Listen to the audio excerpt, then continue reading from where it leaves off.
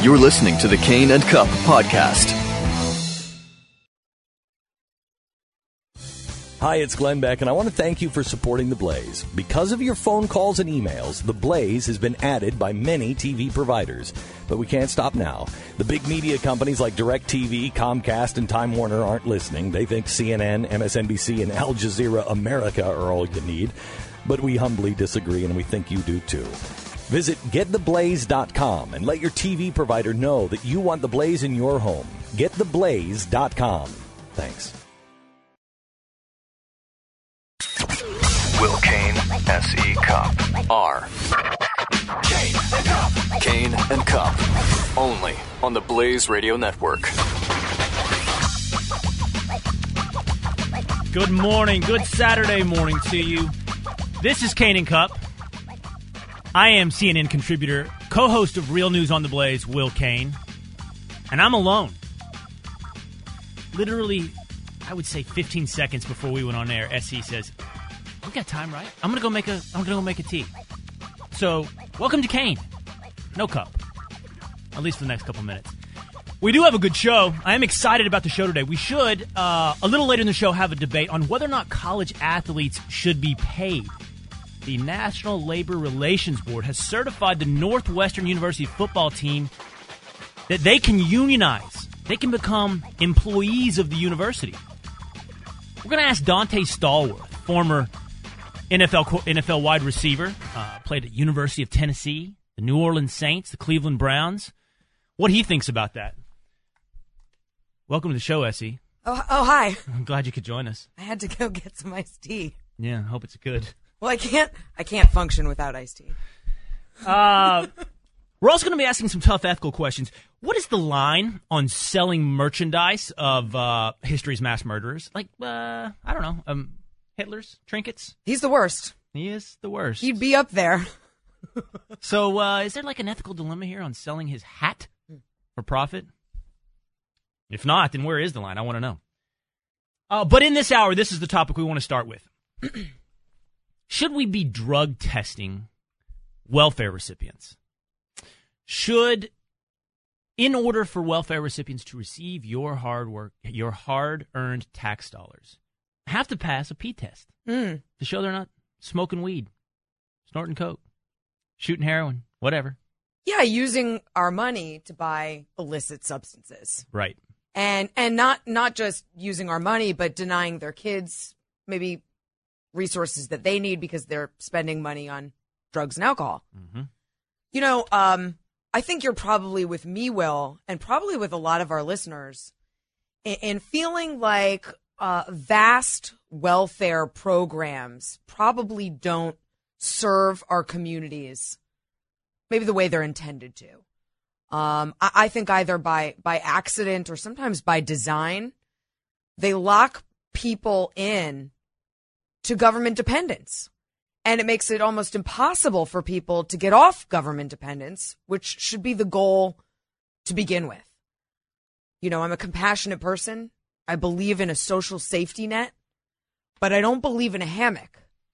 And I think when you consider the kinds of welfare programs that a lot of Democrats like to suggest will be salves for poverty or income inequality, I think it's only right that conservatives try to tinker with those programs and figure out ways to make them more effective. Right. All under the premise, which you alluded to, that welfare is designed to be a hand up, not a handout. Right.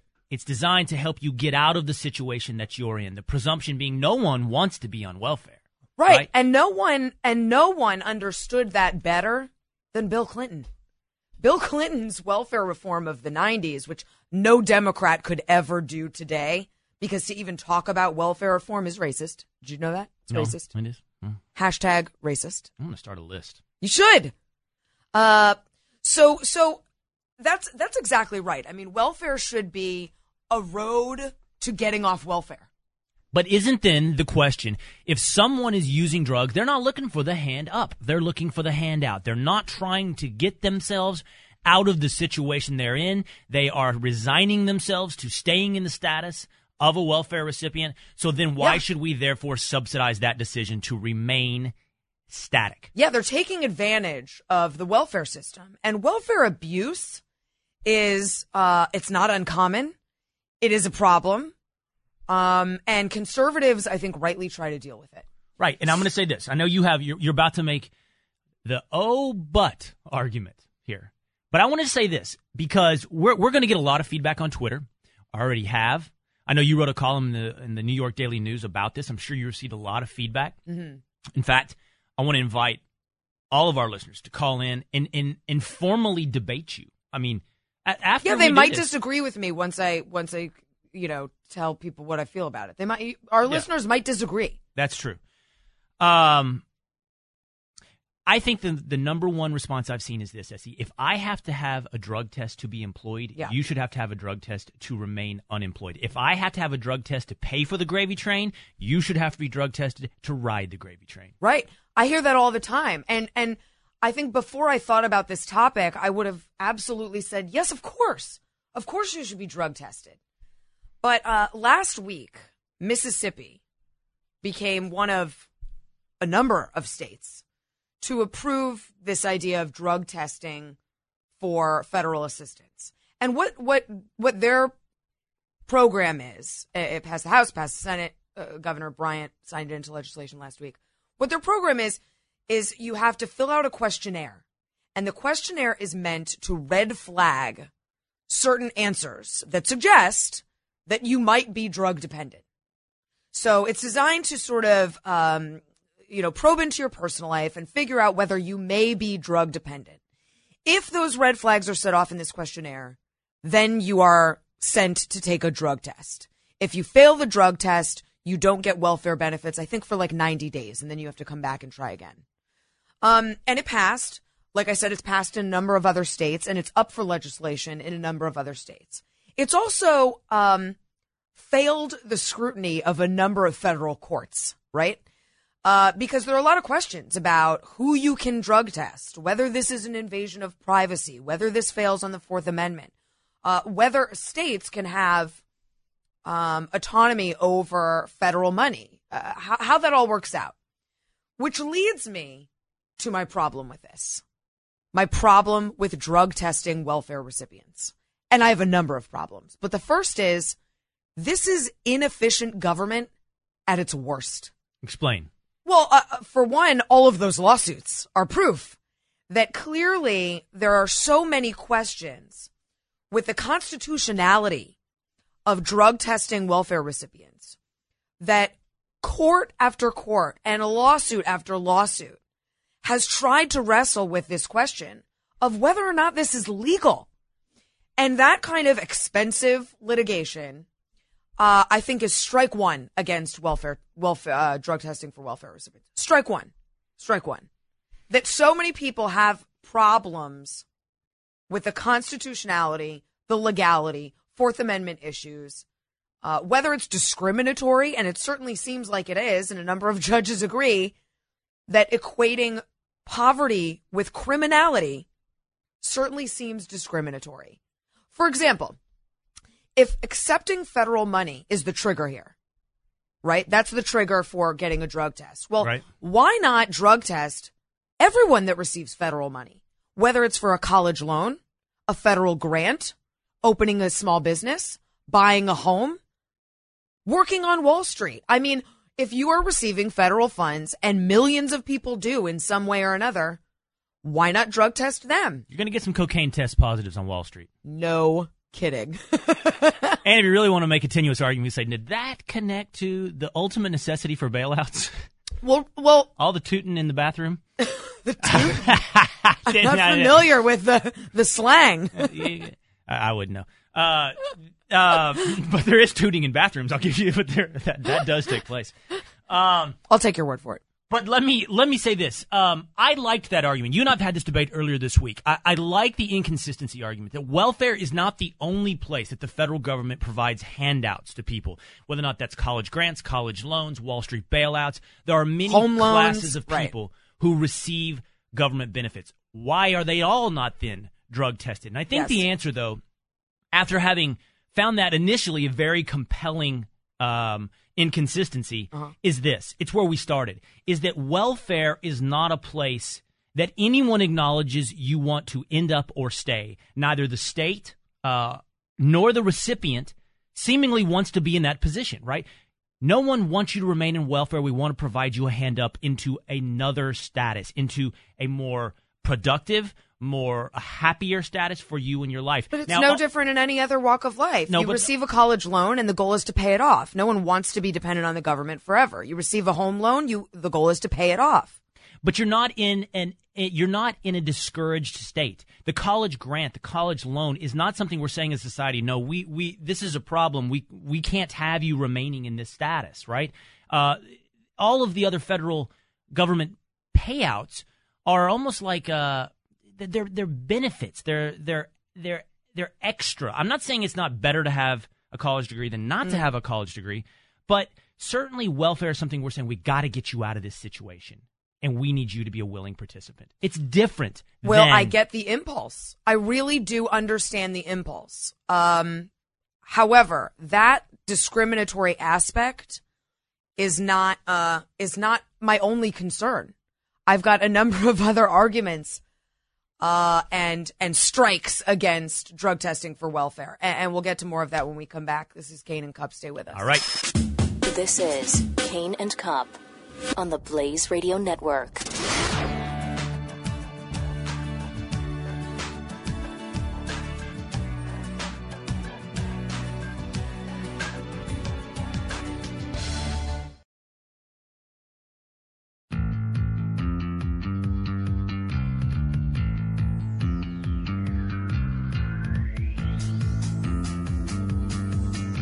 You're too logical and not fanatical enough. You're the Neil deGrasse Tyson of the conservative world. I'm black?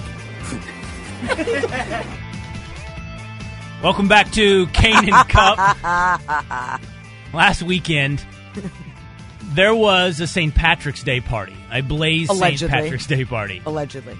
I happened to grab a few comments and feedback on the potential of a Cain and Cupp radio show. And this, by the way, this is genius of you. This reveals your dark, demonic genius, that you would go to a St. Patrick's Day work party, where you know your colleagues are drunk and have them talk about us on tape. My only regret is I didn't get them to talk about more things, theories on where the Malaysian Airlines plane is, what they think about drug testing welfare recipients. Deepest, darkest secrets.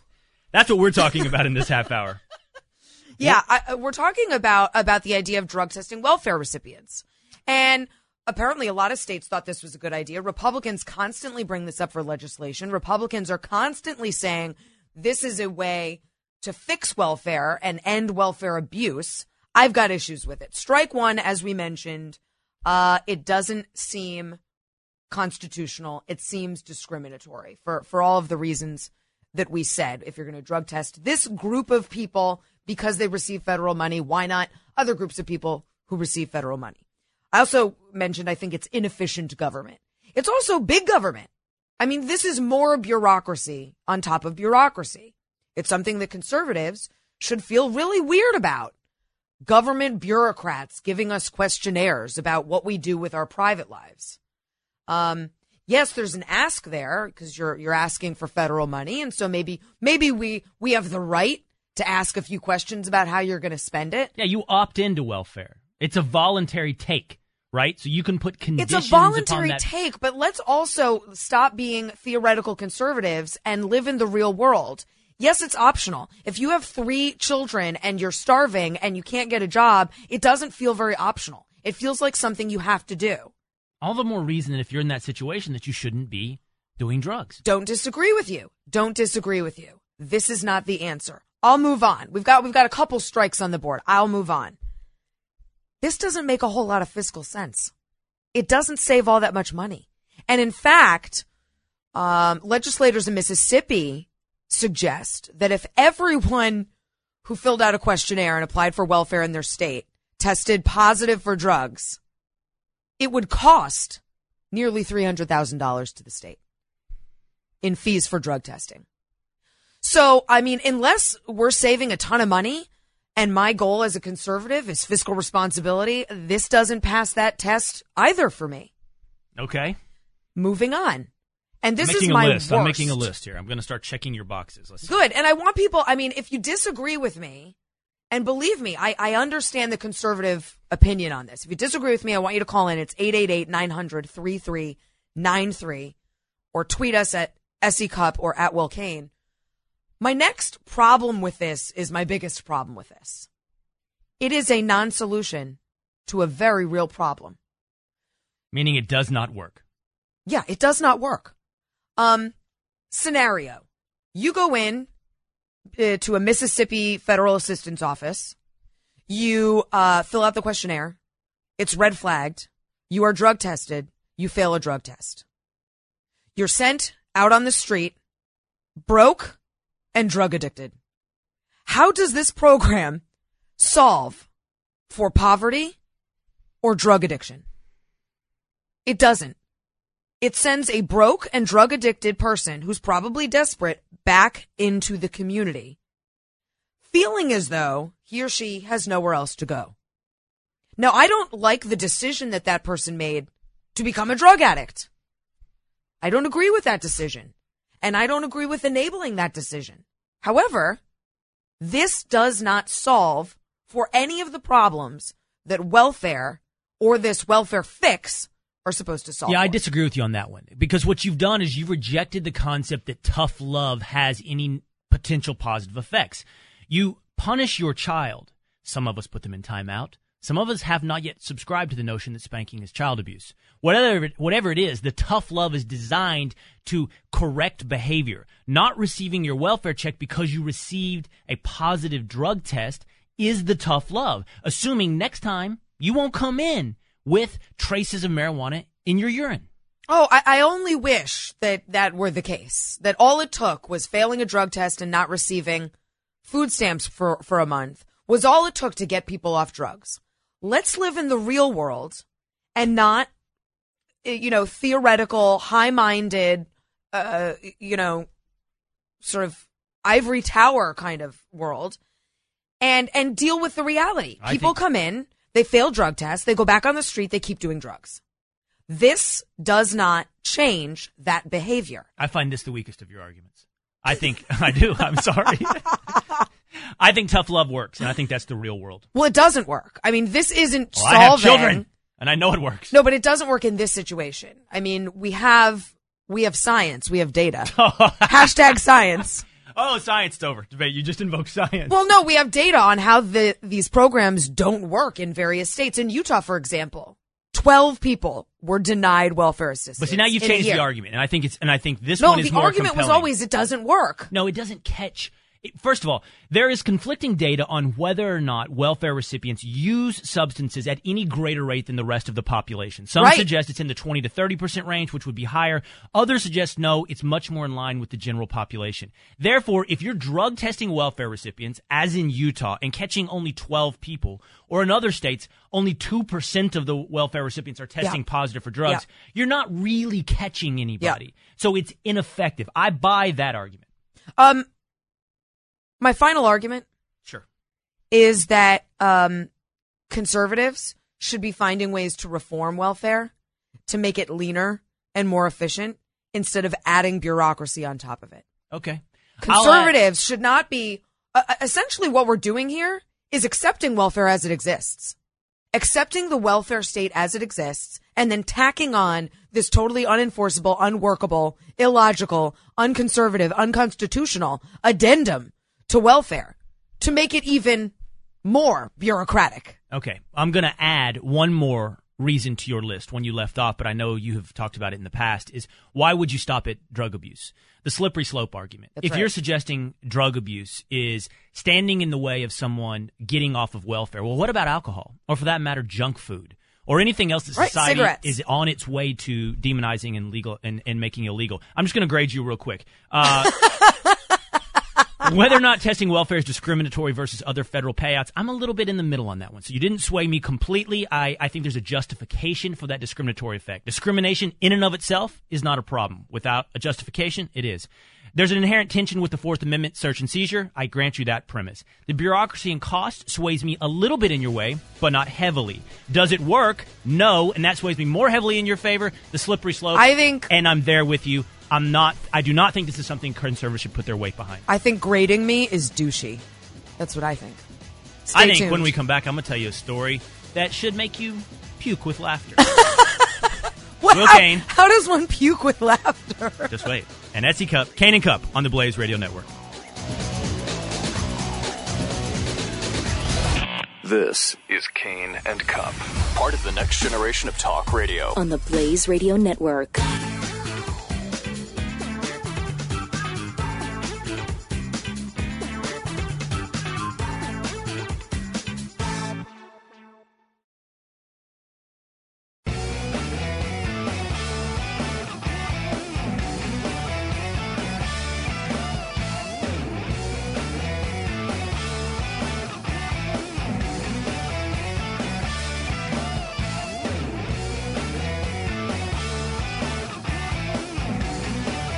We have unwritten laws in the society. If I'm talking to somebody and they said their friend has cancer, I go, oh, even though I don't know the person, I'll go, it's an unwritten law. You do something like that. That's good stuff. I'd like to reveal that during the break, Will Cain was performing a kind of weird dance. It was an exercise meant to, I think, psych yourself up. Yeah. Were you psyching yourself up for radio? What? Now you put it that way, it reminds me of, have you heard Matthew McConaughey do this ridiculous thing he talks about that motivates himself, where he beats his chest, he goes, That sounds right. He does it in Wolf of Wall Street as well. He turns it into his character in Wolf of Wall Street. He says it's just a thing to get him pumped up. So, yeah, I've got mine too. Woo! That's kind of what it sounded like. Woo! All right, unwritten rules. You heard Larry David there from Curb Your Enthusiasm. There are laws in our society, and that's kind of the theme of the show today. There are several different topics we're touching on that illustrate or reveal or put into question certain unwritten laws, rules that we abide by. Should we or should we not drug test welfare recipients? Should we or shouldn't we not pay college athletes? Sell mass murder memorabilia, and on and on.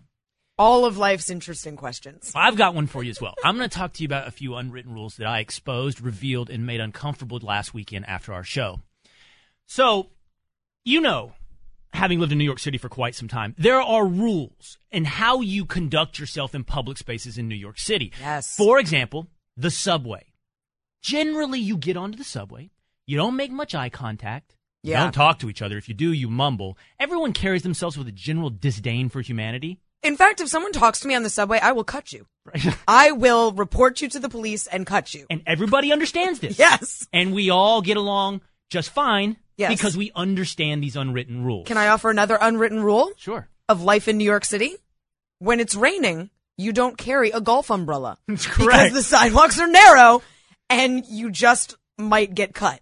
I might cut you if you're carrying a golf umbrella on the streets during a rainstorm in New York City. Now, you inject certain free radicals into the system that do not behave by these unwritten rules, and you will see New York City do very weird things. So, for example, you put a drunk on the subway train on St. Patrick's Day, and he starts talking loud and using cuss words, and what happens is everybody else on the train starts making eye contact, where they wouldn't have, and now we're bonding, and we're looking at each other going, now we're a community. What's wrong with this guy? Right. Should I do something? You want to do something? What's going on here? But no one's talking, we're just doing this all with our eyes. Yeah.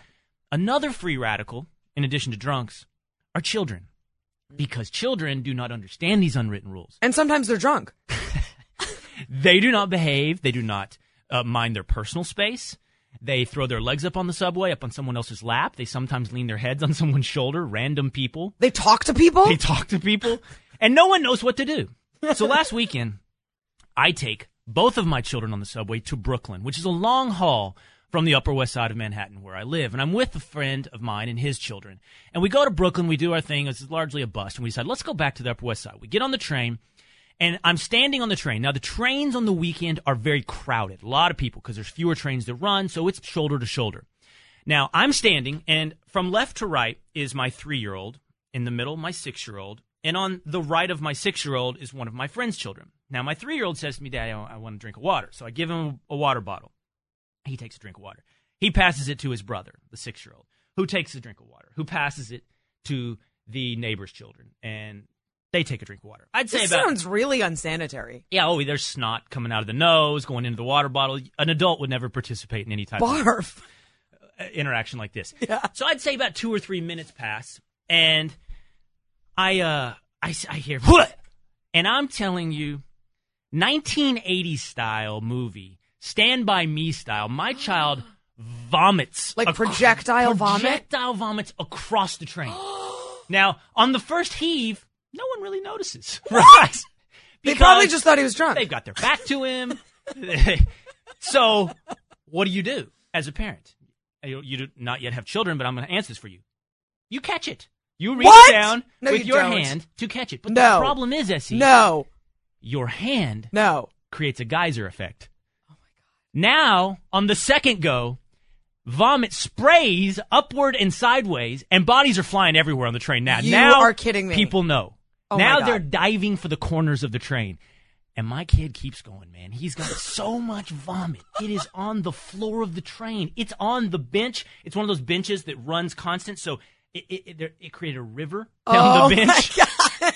By the way, one guy just loved his seat so much that I looked up halfway into this deal, and he'd taken a napkin and just created a little dam so he could save his seat. Well, when you get a subway seat on a long train from Brooklyn, you keep it. Yeah, vomit or no vomit. So now there's a blast radius, and me and my 6-year-old are the only people in the blast radius. By the way, my 3-year-old, I heard him cry, and I looked at him, covered in vomit, head to toe. Which is that's also dramatic. That's the direction my 6-year-old sprayed. So now I have a huge range of open territory around me, okay? With no one around me and my child who are standing amidst a blast of vomit. Now, New York City responds as it does. Irritation, disgust, the eyes looking at me, the anger, how dare you foul this train. And by the way, the train is foul. I mean, it's hard over. to foul it up, yeah. People are getting off at every stop. People running to get on all of a sudden stop because they see the floor and they back away. That's right. But then you see the shift. And this is what was fascinating. It slowly changed. One person kind of stepped into the blast radius and handed me a napkin. Oh, thank you. And then the next realized, that's not good enough. I've got a better napkin. And they brought me a napkin. Oh. And then someone handed me a bag. That's the weirdest part of your story, that New York came together for you. And then they upgraded my bag.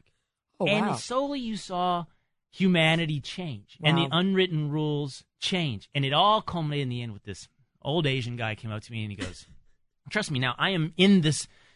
I've had to ride the train. I'm going to ride it home. What we do, get off? He came up to me and goes, this just happens. This is Aww, that's nice. Thank I you, would have sir. cut your child. I would have cut your child. The subway smells bad as it is. I can't imagine the smell after your child upchucked, projectile upchucked all over the 2 train. You have bad luck with your kids on the subway from Brooklyn. Did something else happen? Yeah, there was a bathroom incident, I remember. Oh, there was. You're right. I forgot about that one. I think you should avoid going to Brooklyn on the train with your kids. Maybe that's a story for another time. Solution. We're going to take a break because when we come back, we have a story about. Did you guys see this? Anybody at home? NASCAR legend? Oh, for sure. Michael Waltrip. Oh, for sure. Now doing some camera work, some media work, carrying a microphone around. Yeah, for a while. He's been doing this. Yeah. And he does like a pre-race thing at every track. Kind of made a mistake. He made a mistake. I think it's a mistake other people have made too, but we'll find out in the next segment of Cain Cupp. Stay with us. This is Cain and Cupp on the Blaze Radio Network.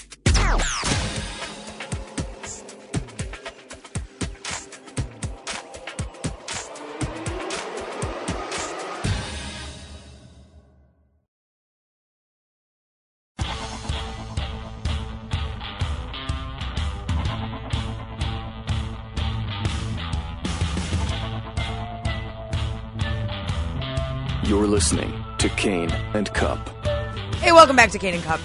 Has this ever happened to you where you're 100% certain that you recognize someone, and maybe that someone is a friend or someone you know, or a famous person, and then you go up to that person and you are 100% certain it's that person, I don't think it has. and then it's not that person? Off the top of my head, I can't think that I've done that. Well, it happens. It's happened to me, in fact, and it's embarrassing. But it happened to my friend last weekend.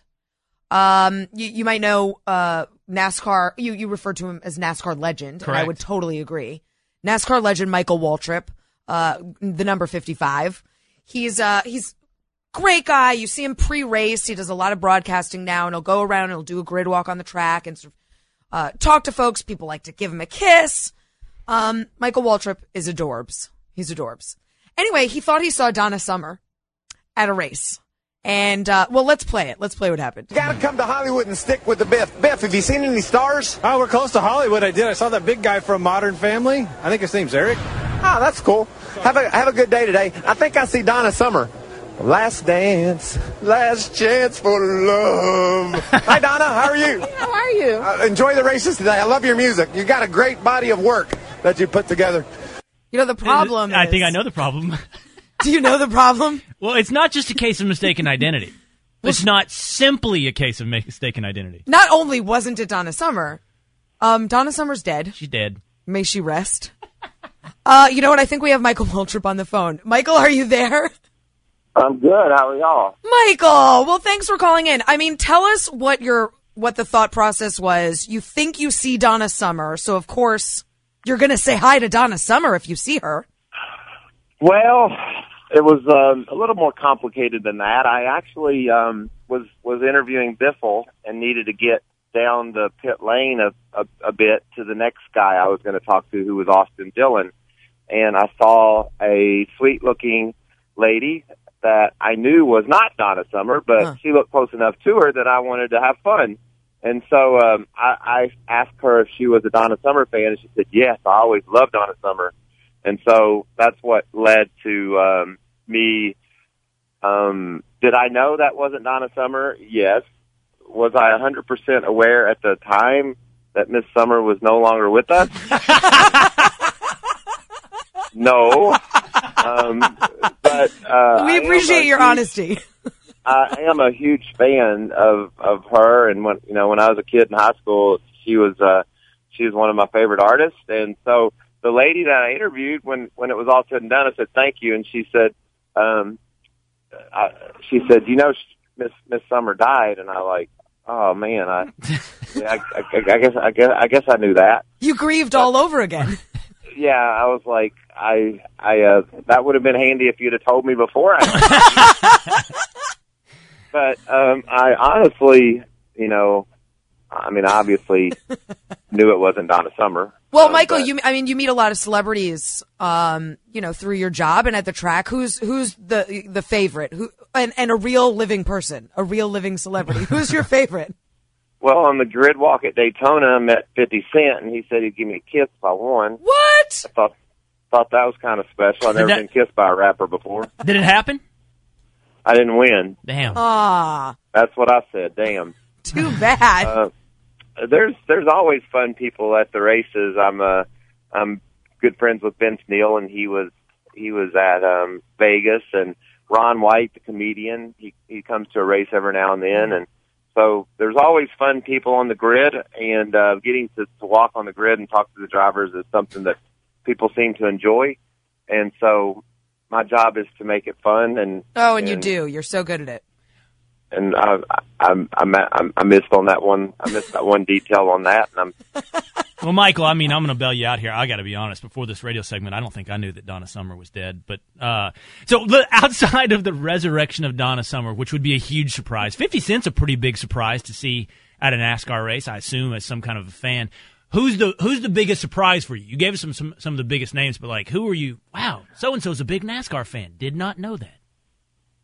Carrot Top. They watch the races pretty regularly and loves NASCAR. And I went to see his show, and he's got a couple of cool NASCAR bits. I'm guessing he's a Busch fan. Vegas. I'm just guessing. There's two Bushes in the race tomorrow here in Martinsville, by the way. Barf. There's a pair of them. So I'm watching my driver, Clint Boyer, do something with TV right now, and he seems to be doing push-ups, which is interesting. It's rainy in Martinsville, and we're getting ready to have our final practice session, so good. We can't practice in the rain. Yeah. So these boys are trying to pass a little bit of time. There's a lot of fun things when you come to the races. Essie, you're a fan, Yeah. I just enjoy enlightening people on our sport, and I try to keep it fun and interview lively people. Well, you're the best, and thanks for calling in, Michael, and going over that story with us. It's a great story, and I love what you do. I'm a huge NASCAR fan, as you know, and we love the color that you add to all of the races. So thanks, buddy. All right. I appreciate you having me, and y'all have a great day, and keep it real up there in NYC. All right. Thanks, Michael. Take care. So, this has happened to me before. I actually thought I ran into Tom Colicchio. He's the celebrity chef from Top Chef. Okay. Don't know who that is. He's like the bald celebrity chef. He runs a bunch of restaurants in New York. Kraft is one. Colicchio and Sons is one. He's got a bunch of restaurants in Vegas, whatever. He's on Top Chef. All right. And I swore it was him. And I walked up to this guy and I was like, Tom, I love your restaurants. I'm dying to go to Kraft. He had absolutely no idea what I was talking about. I was like, this is definitely not Tom Colicchio. And then about a year later, I ended up doing Bill Maher with Tom Colicchio. And I told him this story, and he was like, oh, my God, I've never been, celebrity mistaken before. It happens. Does anybody mistake you for anyone else? No. Yeah. You want to know what I get most often? What? Joel Osteen. What? Yeah. Yeah. I don't think that's good. Is that good? No, I agree with you. I like Joel Osteen, It's but, that's good. not a good doppelganger. I'm not pleased with it. No, that's weird. I don't get any doppelgangers, but I love that Michael not only that's cool. Michael Walker found a celebrity that wasn't a celebrity. He found a dead celebrity. Love Michael Waltrip. I hope everyone watches the race tomorrow. Okay, we'll be back soon. And what do you want to talk about next? Hitler? Let's talk about Hitler. Let's talk about Hitler. Because why not? What's the over-under? What's the price on Hitler? Is it an ethical price? 888-900-3393. Cain and Cupp on the Blaze Radio Network.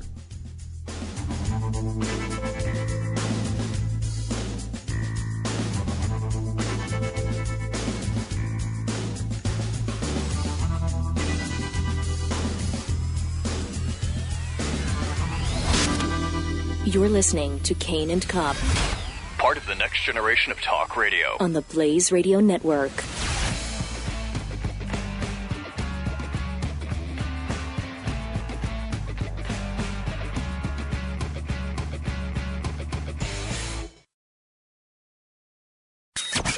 Will Cain, S.E. Cupp. R. Cain and Cupp. Only on the Blaze Radio Network.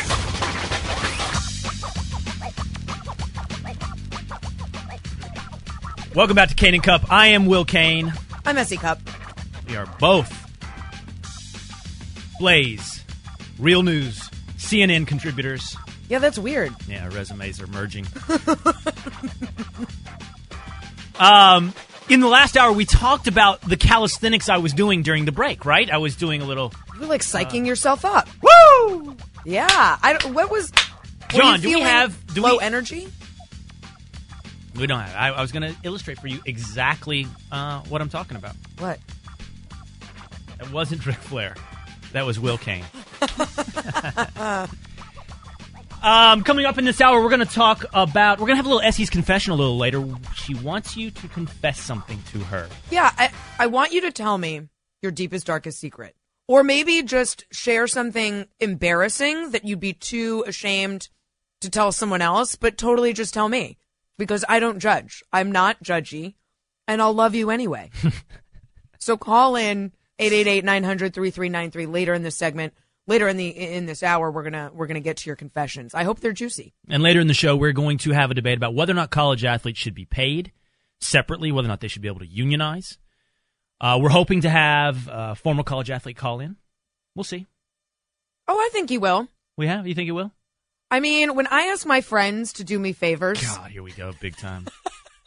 I asked Michael Waltrip to call in. He did. And he did. I asked Dante Stallworth to call in. I believe he will. You know Dante what? Stallworth. People are good to me. Dante Stallworth, former University of Tennessee wide receiver, former New Orleans Saints wide receiver, former Cleveland Browns wide receiver. Patriots, Redskins. We'll have him come in and tell us what he thinks about college athletes being paid. My calisthenics. It has an inspiration. Can I tell you, it felt a little Jerry Maguire. You're close, but you're no cigar. It's rather more Wolf of Wall Street. Mm-hmm.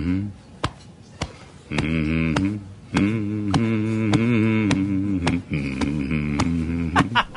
on.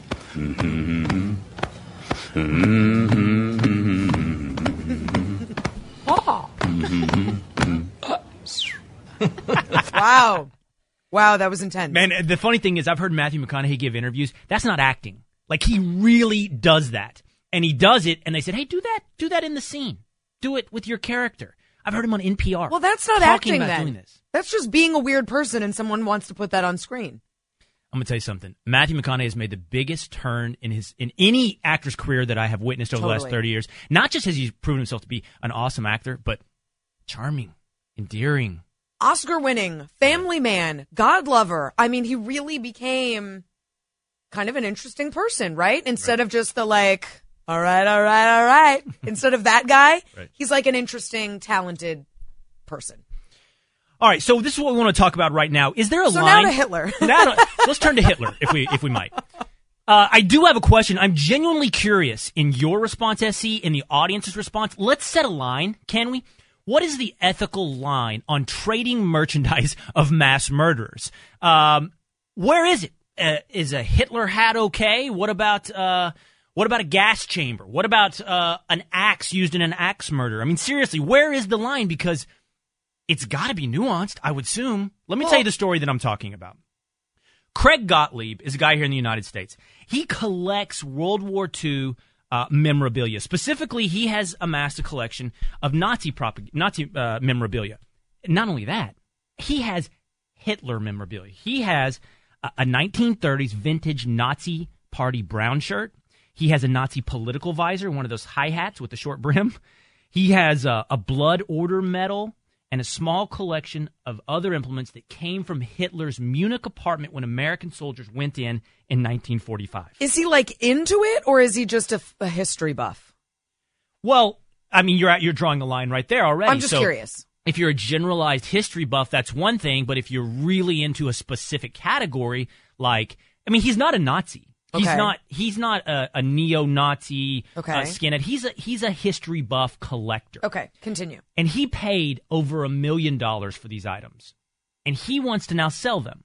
And he wants to sell them for roughly $3.5 million. Now, there doesn't seem to be any controversy whatsoever in the fact that he's collected these items, that he's preserved them. There actually doesn't seem to be much controversy in the fact that he wants to sell them either. But the controversy has found its way into the story because he wants to make money off of these items. He wants to profit from what he's already paid for. And there are those from the Simon Wiesenthal Center or the Anti-Defamation League who are saying, you are profiting off of one of history's greatest atrocities, off the murder of millions. You stand to make millions of dollars. Do you have to pay to get into the Anne Frank Museum? Ooh, interesting question. I'm sure you do. I'm just curious. I know you don't in the Holocaust Museum because Smithsonian museums are free, but I'm just wondering. I'm just throwing that question out there. My guess is you have to pay, but it's probably set up as a nonprofit. Maybe. Yep. And is that the line then? Is it, it's just profit is what's wrong in this scenario? I personally think, here's my take on this. The debate is almost for naught. Craig Gottlieb's rationale is he says history needs to be preserved. Right. Physical history needs to be preserved. You need to be able to hold history. It's how we remember. It's how we place ourselves back in those situations. It's literally in your hands, and that's important. So why does he want to sell it? That's valuable. Uh-huh. I agree with him. Why does he want to sell it then? I don't know. Maybe he thinks it's time for this to move on. Maybe he wants to make money off it. Let's grant that possibility. But if we're going to say it's important to preserve these items and they have value, you almost can't separate profit from value. Prices will fluctuate. Prices will go up. Prices will go down based upon interest. By the way, World War II apparently is very popular right now. We've had a slew of movies come out since 2000. From 2000 to 2009, 27 movies about World War II, grossed over $700 million. Sure. World War II's hot. Yeah, Greatest Generation. Yep. So if these things are going to have value, how are you going to take the concept of profit out of it? It's going to be there. Yeah, I honestly, I don't understand the controversy. I mean, from a macro level, history is important. From a macro level, capitalism is good. From a macro level, of course you're going to look, Pablo Picasso wasn't a great guy. Pablo Picasso might not have been a really good person. Pablo Picasso might have been an adulterer and kind of a jerk. People profit off his work all the time. So, from a macro level, I don't understand. From a micro level, however, and you would know better than I do, don't we have laws against profiting off of crimes? We're not talking mass murders, but you get sent away for murdering your wife. You can't write a book and profit off of it. Correct. So what does somebody else can? Someone else can. So by that application, that rationale, I like where you're taking this. Hitler can't make money off of his own memorabilia. Yeah. I know he's long gone like Donna Summer, but he allegedly can't, should he still be among us, go around selling his merchandise. Yeah. So look, by the way, eBay's, Sotheby's, Bonhams, auction houses will not sell Nazi memorabilia. They will not. They have a ban on it. And in fact, I think it's illegal in France and Germany to sell Nazi memorabilia. And a good proxy, by the way, if you weren't trying to sort yourself through this debate, is if France and Germany think one thing, do the opposite. Right. That's always the good rule. But again, I mean, there are plenty of German artists who were Nazi sympathizers, and their work gets sold, their work gets published. Well, but there's a difference. Wagner didn't end up in the bowels of history. People still listen to Wagner, and he was not a good guy. But there's a difference between Wagner being a sympathizer and Hitler being the decision maker. But that's the line. And honestly, I'm genuinely curious what the line is, because if you and I agree that this is okay, and it may be not even a point of okay, it is. It just is. But where is the line? I mean, Lee Harvey Oswald's gun. I know this is insensitive. I know, but that's the whole point, right? What about the electric chair used to kill people? What about the gas chambers that were once constructed in Germany? Someone collected, I don't know, tiles or memorabilia from that place. It's kind of like, where does the line exist then? No, you're right. It's insensitive. In some ways, it's macabre and kind of grotesque and obscene. But I think that's the question. Where is the line? I'm also curious as to why Pol Pot doesn't ever get any love. Why is it always Hitler? Yeah, Stalin, I think, doesn't get credit for how bad he was either. He gets credit, but Hitler sucks up all the air in the room. You're right. I mean, it's like Hitler. I mean, there are some truly terrible people in history. I don't think anyone's rushing to sell Pol Pot's scarf if he wore scarves. The market's not there. All right, 888-900-3393. I genuinely am curious about where you think that line exists. Tweet me at Will Cain. Tweet SE at SE. Yeah, I'm looking at Twitter. People seem to agree with you. It's one of those unwritten laws that I'm talking about today. And they think there's a sense of history, and history is valuable, even if you disagree with that history. Right. In the end, the analysis may be this. The analysis may be one of my favorite movies. It was provided in The Big Lebowski, where Walter and the dude are sitting in their car, and they're having a wonderfully bickering argument, and Walter says, "Am I wrong? Am I wrong? Am I wrong?" And the dude finally says, "No, Walter, you're not wrong." Oh, that just happened. Please stay tuned to Cain and Cupp. Please don't leave us. We'll be back after this. Will Cain and SE Cupp. We'll continue in a moment on the Blaze Radio Network.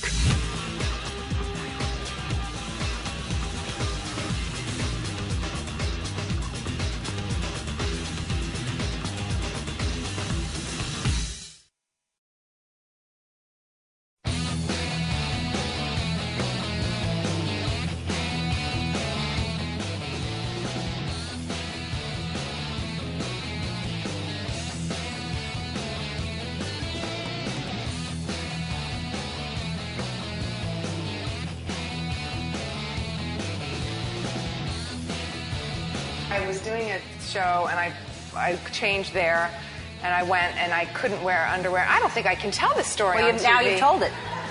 Well, let's just say everyone went scrambling for a razor.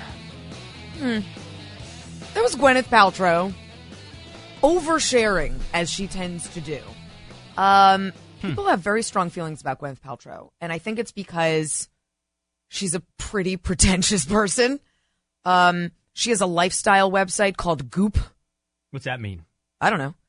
It's not an attractive word. It is not a good word. But on it, she waxes poetic about things like Turkish bath towels that cost $400 and trips to the Hamptons and her celebrity friends. And it's a fairly gross. Ordinary things. Yeah, it's really gross.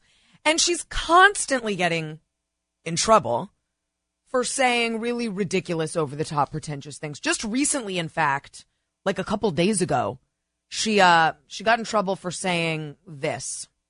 She said, I think it's different when you have an office job because it's routine and, you can do all this stuff in the morning and you come home in the evening.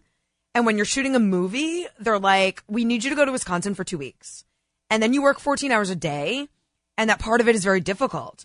I think to have a regular job and be a mom is not as, of course there are challenges, but it's not like being on set. Yeah. Yeah.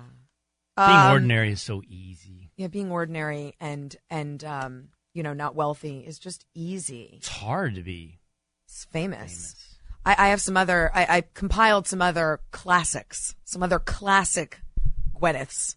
One is, I'd rather die than let my kid eat cup of soup. Is that a product you own? I don't know cup of soup. Cup of soup is like ready-made soup. Like you add water and it's instant soup. Oh, okay. People who work, you wouldn't know this, Will, because you don't have a regular job, but people who work regular jobs take cup of soup to lunch and they make it for lunch. I mean, to be fair, when Gwyneth and I were She'd hanging out rather at the die. Hamptons last weekend, drying off in our Turkish towels, we mentioned cup of soup. What is that? Is that like SE's personal product? She'd rather die. She also said, I'd rather smoke crack than eat cheese from a tin. Do you know what that is? Cheese from a tin? No. Well, we're just discovering that Will is also not a normal person. She also said, beauty fades. I just turned 29, so I probably don't have that many good years left in me. There's something else. It's not just in the literal examples you're giving us of why people are turned off by Gwyneth Paltrow. So it's the same thing with Anne Hathaway. Anne Hathaway is... Don't get me started. I know. Don't get me started. I'm with you, sister. I cannot stand her. But you're not alone. Anne Hathaway is the most disliked. Hate is a bad... Hate, I don't like that word. For what reason do you have to hate Anne Hathaway? But she is the most... Oh, she's so cloying and... Oh, that's a good word. Yes. You don't like her face. Yeah, don't like her face. And Your face bothers me. And Gwyneth's in that same category. But she also made some news because recently, this week or last week, she announced that she and her husband Chris Martin from the band Coldplay, remember that band? Sure. That used to be a band. Yeah. I don't think they still make music. They are separating, but they didn't use the word divorce or even separating. They said instead, we've decided to consciously uncouple. Now, this sent people into a huge tizzy. I mean, what does that mean? Is this more pretension? Why don't they just say what they mean? Is that Hollywood speak? Is that new age stuff? Just admit it, you're getting a divorce. And you saw the pile-on Gwyneth and Chris, continue. And I think it's because people already don't like her and they think she's very pretentious and, unrelatable. And so you saw that sort of glee in her demise. And then there was that confusion over conscious uncoupling. What does that mean? But I got to be honest. Mm-hmm. It made me like her. Conscious uncoupling made you like her. This moment in Gwyneth's life, and not because of Schadenfreude, this made me like her, and I'll tell you why. And I think it's actually very good news. It was a refreshing thing to see. This is a couple who, by their own accounts, have worked very, very hard on their marriage, often admitting, like she tends to do, overshare, that it's been hard. They've had hard times. They've gone to therapy. They've done counseling. It hasn't been easy. They've worked really hard to stay married. And they've gone out of their way to keep stories of their marital woes out of the press. Famously, Gwyneth tried to get her friends to boycott Vanity Fair, which was going to publish a big expose about how their marriage was really kind of crumbling and coming to an end. And as I mentioned, they are using this term consciously uncouple as opposed to the D word.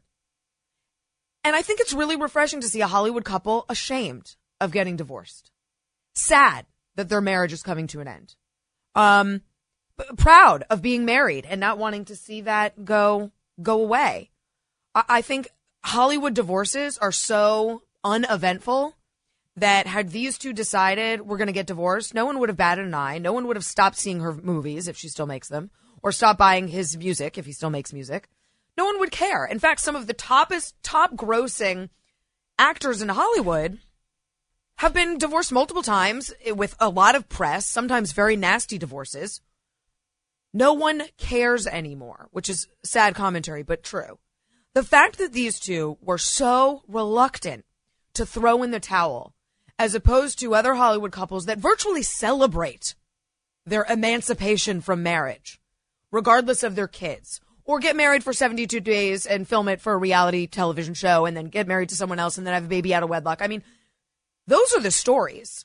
It's really rare that you hear a Hollywood couple less than giddy to call it quits. I get it. I get your argument. I like it. I mean, I like that there is shame in the concept of getting a divorce. That they don't want to own that concept. They're ashamed of it. Yeah, isn't that inspiring, kind of refreshing? It is. Refreshing is the word, not inspiring, because they didn't change the fact. You're still getting a divorce. Whether or not you want to call it conscious uncoupling or divorce, the facts are still the same. Yeah. Well, that's sad, though. Apple and Moses, their parents children are still splitting up. You know, and that's sad, but that happens. It does happen. You're right. I mean, I'm a child of divorce, and that happens, and I'm glad my mom divorced my dad and remarried my dad, essentially, another guy who became my dad. Right. I am so grateful for that. Divorce happens. The but I facts, like the shame in that. Facts are still the same. The shame is the a good attitude thing. is different. Yeah, I liked it. All right, when we come back, we still have Essie's Confessional. 888-900-3393. Tell me your deepest, darkest secrets. And we're talking about where the Republican National Convention should hold their every 4-year convention. Cain and Cupp. You're listening to Cain and Cupp on the Blaze Radio Network.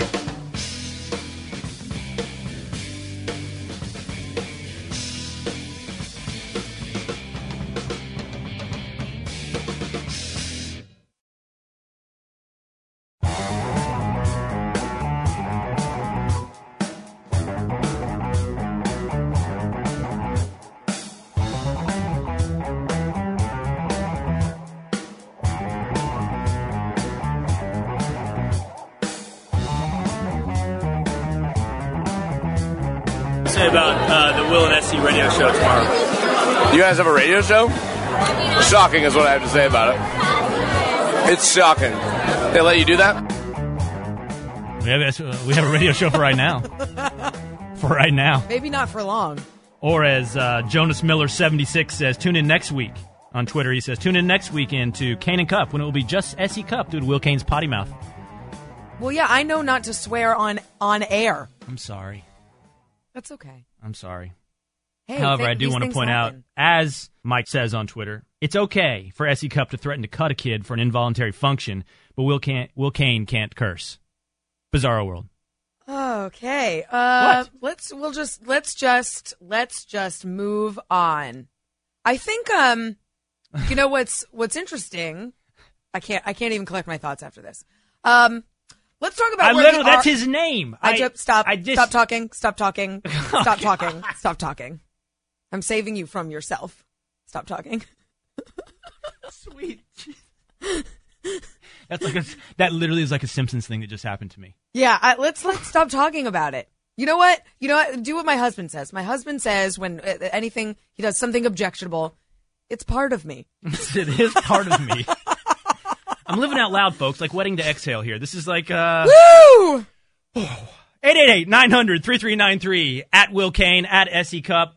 It's been good hanging out with you for the last 2 weeks. It's Will's last day. All right, let's talk about the RNC. Take a time out. The Republican National Convention, as you know. We went together at the last one at Tampa. Squatchy, sweaty Tampa. And we had a good time. I mean, the RNC is the RNC, and it's a lot of work, and you're running around. And we did some radio there. We also did real news at the Blaze booth. We did some CNN. We did some stuff there. You get to know the city that the RNC is in pretty well. Mm-hmm. Because the city comes out, all the restaurants, the bars, the entertainment, they all put on something of a show during the convention because it's huge money for the city and tourists come and lots of people come and they know they can get some publicity, they can make some money and showcase the beautiful city. Or in the case of last year, Tampa. So now the RNC, the Republican National Committee, is trying to figure out where to hold the Republican National Convention. And they've announced like a short list of some of the cities they're considering. Okay, what are they? Well, this one will please you. Dallas, which I actually love that idea. Cincinnati, Columbus, Cleveland. Those are 3 Ohio cities, which gives you an indication of how valuable they think Ohio is. Phoenix, Denver. I'm writing these down. The Sunshine State. And Vegas. And there was some brouhaha over the idea of the RNC being in Vegas because it's in city and you have all of these well-meaning Republicans so close to all of this vice, right? Right. The last thing you need coming out of a Republican National Convention is home videos of RNC delegates at strip clubs. Just leave it there. Stop. Don't. You don't have to get too descriptive, Will. You worried about me this morning? A little bit. Don't get too descriptive at strip clubs. We'll just say that. Stop talking. Drinking, debaucherous. The problem I have is I actually love Vegas. I love Vegas for 2 days. That's it. I can't do Vegas for more than 2 days, but I love Vegas. I mean, great restaurants. I always have an awesome time in Vegas. Great hotels. All the amenities are right there. And you know what? The city in America per capita with the highest rate of strip clubs, Tampa. There you go. Tampa. And actually, I think a close second, Cleveland. I mean, you can't avoid vice. I mean, unless you were to hold this in Salt Lake City, maybe. Let's write this down. Cleveland. You really can't avoid it. I mean, there's going to be bars, there's going to be restaurants, there might be strip clubs, there might be dancing girls. I mean, that is what it is, and hopefully Republicans can, control themselves. But I like Dallas on this list because Dallas is a really cool city. I don't have to tell you. Love the Big D. There's great food. There's good barbecue. That's a fun town. Some of these other ones on this list, no, not so much. Well, let's do this. Not so much. Can we talk about what the criteria would be that would establish someplace as a good city to host the RNC? My criteria? Let's do that. Okay. I think it should be, especially for this year. Mm-hmm. And you remember, I mean, just like CPAC or any other convention, the media descends on this and they write about it and talk about it for days. So they're going to be there. They're going to be talking about stuff. Why not do it in a great, fun, young, diverse, culturally hip city so that the convention can take advantage of all of those great restaurants and entertainers and cultural sites and experiences and incorporate some cool, hip, diverse, young stuff instead of like the Gatlin brothers, who I love. But I mean, that's usually what you get when you go to an RNC or a CPAC. You get the sort of traditional. All right, you're making an argument for Boise, for Austin, for Portland. You're making an argument for those over Seattle, LA, Boston. Yes. Yeah. Liberal cities, to be honest. Young, 100%. liberal cities. Yes. Yeah, so listen, I appreciate that argument. You and I are both huge fans of Senator Mike Lee of Utah, who says that the focus of conservatism needs to change from ferreting out heretics to identifying converts. That's right. And I believe that. However, I understand that conventions are about optics. And you want to go into one of these liberal, cool cities that I like, and establish some optics of we're comfortable, we apply, we belong everywhere, our values are universal, and we're not just the Gatlin brothers. But I would offer you this in reverse on the optics. You don't want to have a convention where there are more hecklers, where there are more protesters than there are supporters. Why not? Remember Denver? Because conventions are not about persuasion. Through the television screen, they are. They are about optics. You want to highlight all the good things about your party. You want to come off looking positive, energetic. You want hands clapping. Yeah, but Will, remember 2008 Democratic Convention in Denver? The only story coming out of that were the protests. There were protests in Denver, people scaling the walls, trying to attack people in the DNC for a great number of reasons. That worked out pretty well for Barack Obama. I think the convention, while I want to identify converts, I think the convention is a time to play on home turf.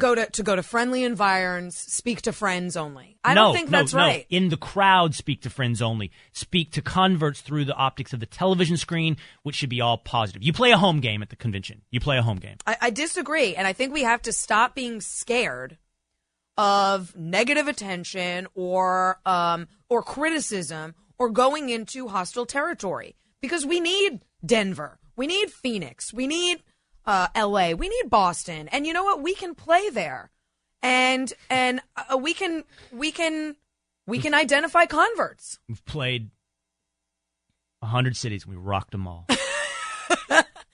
Exactly. Well, I have some trivia for you. Oh, last night I spent some time just for you and our listeners coming up with some fun trivia about the host cities on this RNC short list. And I want to see how well you know these cities. Okay? Okay. My first question, and it's multiple choice. Which city ranks higher in red meat consumption? Your choices are Dallas, Cincinnati, or Denver. I am going to... Walk me through your thought process. Denver's out. Denver's out. Too many organic, green, granola bar, crunchy types. A lot of cattle in Colorado, too, but okay. It's Cincinnati or Dallas. Your gut instinct is to say Dallas. Steakhouses, Texas. There's something about Cincinnati that's calling to me. It's the contrarian in me. It's did you know SE wouldn't be asking you this if it was the answer were Dallas. So I'm going to go Cincinnati. Oh, interesting. All in, Bob, on Cincinnati. That was fascinating thought process, and it was correct.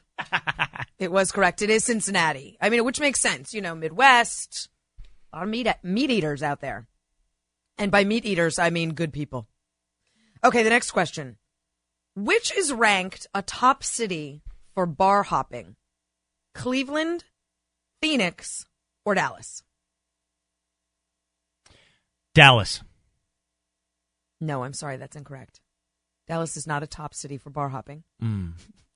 What is the answer? It's Cleveland. False. Just incorrect, I'm sure. Well, I know Phoenix is not. I've never been to Ohio. Oh. So I don't know why I'm speaking with Learning certainty. a lot about Will today. Doesn't know what cup of soup is and has never been to Ohio. And can get fooled on Twitter. All right. What city is ranked as one of the top 15 if you want to get an STD? Oh. I'm back. I'm not saying... Is this a multiple choice? And I'm not saying that anyone wants to get an STD. I'm just saying apparently these are not sexually clean cities. One of the top 15. Is it Vegas, Dallas, or Denver? And this is according to a dating site called Positive Singles, that it exists for people who are STD positive. So Dallas, Denver, or Vegas are in the top 15. I have to choose which one of these is in the top 15 for STDs. Denver. No. Man. It's a trick question. Oh, well, why would... Because they all are. That's Vegas, Dallas, and Denver are all in the top 15 cities for STDs. Okay. Some people go to a place for a hamburger or a museum. Others go for STDs. Okay. What did Reader's Digest call one of the 5 cleanest cities? Was it Denver, Vegas, or Columbus? Okay, I need, only because of context in your previous question, for you to define clean.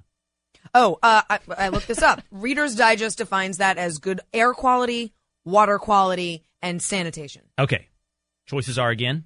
The choices are Denver, Vegas, or Columbus, which is in Ohio. Oh, thank you. Uh-huh. Denver again. You're saying Denver? Yes. No, it's Columbus, which is in Ohio. You'd know had you been to Ohio. I came out of the gate strong going 1 for 1, and I have been swinging and missing ever since. You are 1 for 1. Okay, final question. It's your chance to turn it all around. Okay. And end on a high note. Okay. What's one of Travel and Leisure's 5 best cities for live music? Is it Dallas, Vegas, or Cleveland, which is in Ohio? This time it's Cleveland. Cleveland rocks. Cleveland rocks. You would think that, and Cleveland with the Music rocks. Hall of Fame, the Rock and Roll Yes. Hall of Fame, Drew it's Carey. Vegas. It's Vegas. Vegas. I mean, I guess that's you can see that because the bars are all in such close proximity. Sometimes you don't even have to go outside with all of the walkways and bridges to get from bar to bar to bar and live music place to live music place. And a lot of entertainers go to Vegas to perform. So I guess that's the rationale there. All right, You failed. You don't know America. You are not a patriot. Oh, wow. That went far. That went quickly. That escalated quickly. I'm going to leave you with Dirk Carney, who says, show summary so far, projectile vomit, Hitler, Gwyneth, Donna Summer, NASCAR, cursing, cutting in New York City. Thanks a lot. Coming up next, Essie's Confessional, 888-900-3393. Tweet me at Will Cain. Tweet her at Essie Cupp. This is Cain and Cupp. You're listening to Cain and Cupp on the Blaze Radio Network.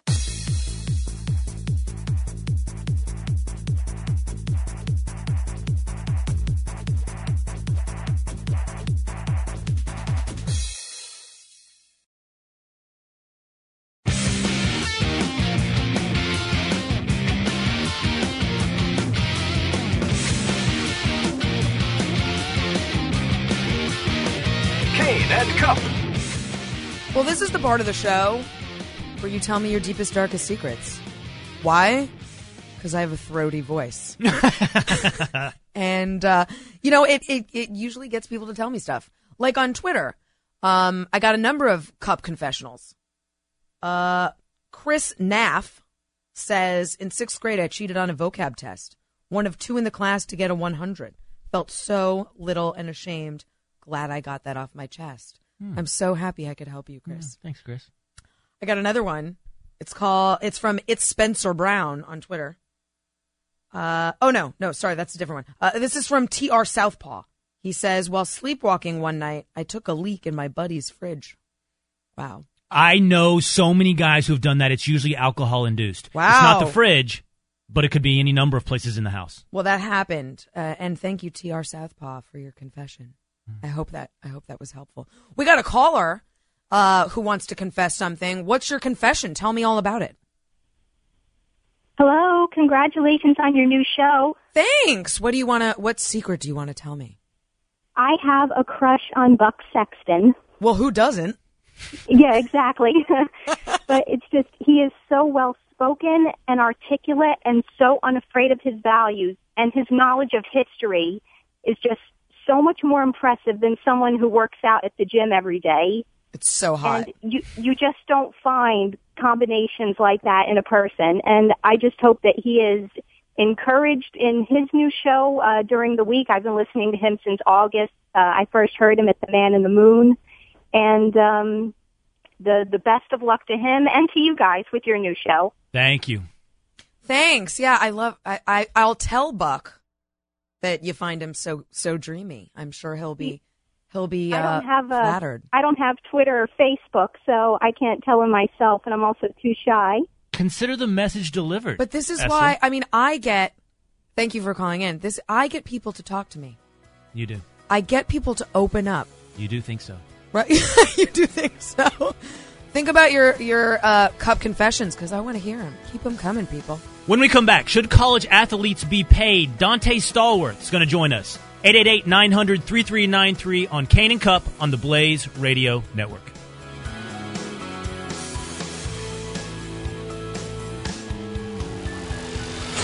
You're listening to Cain and Cupp on the Blaze Radio Network.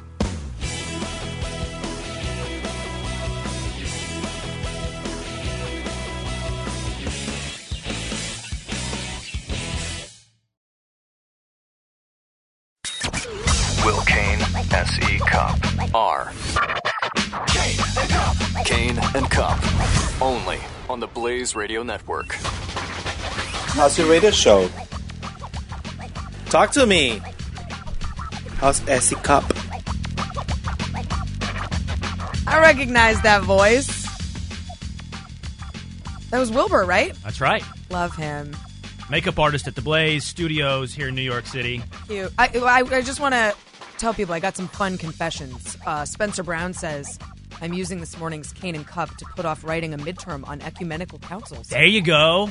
That's good. And I like this one from Jeffrey Forston. In my over 35 years of working in the food and beverage industry, I have never given a guest the correct change. Never, not once. He says he's been off by a couple of pennies for years. Those are good confessions. Those are.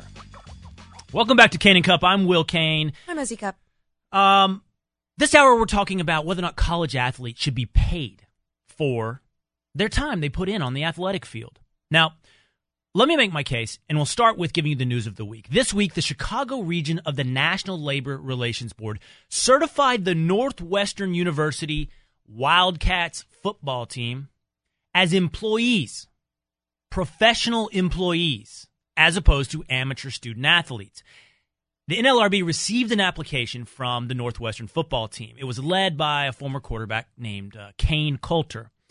And they said, we want to be able to unionize. We want to be able to take a vote within the team to unionize. And the NLRB analyzed their status and said, yeah, based upon the number of hours these guys put in, 50 to 60 hours a week, tightly controlled by the coach, their schedules, their meals, their curfews, when they go to bed. And based upon the number of dollars these guys generate for the university, they're professional employees. They're much more akin to professional employees than they are amateur student athletes, and they can take now a vote to unionize. Now, Essie, I actually agree with the NLRB here. I don't know that I agree that unionizing is the best way for college athletes to go about accomplishing their goals. They're going to have to now appeal to the NLRB in Washington, D.C., and then it would go on from there to the federal court system. Mm-hmm. But I'm going to make my case to you like this. Let me just share with you some of the revenue dollars that various athletic departments take in across this country. Mm-hmm. The number one athletic department in this country, as it's wont to be, oh boy, is the University of Texas. Okay.